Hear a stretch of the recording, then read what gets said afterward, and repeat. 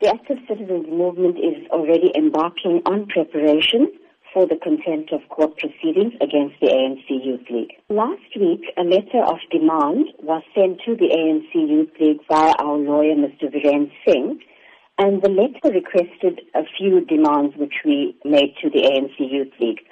One of them being an unconditional apology to the family of Ahmed Kathrada, the active citizens movement, and to the people of South Africa for the unlawful disruption of the memorial of a struggle stalwart, Comrade Ahmed Kathrada. And the deadline for the written confirmation of acceptance by the Youth League was Saturday the 15th of April at 4 p.m. We can confirm at this point that our lawyer has not received a response to our demands, but instead a letter from the League requesting a meeting with the ACM was received. Are you then willing to meet with the ANC Youth League over this matter? We are willing to meet with the ANC Youth League when a written apology as requested is provided.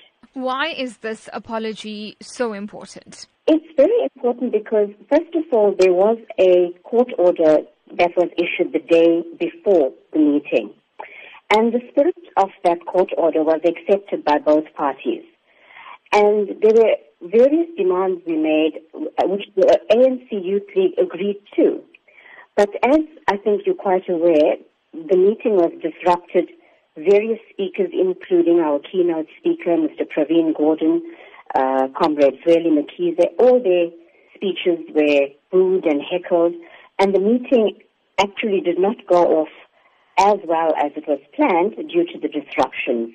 You speak about Zweli Mkhize. Are you considering taking up this matter with the ANC itself? Comrade Zweli Mkhize did provide an apology immediately after the meeting on Sunday. We have not discussed any meeting with him or with the ANC at present.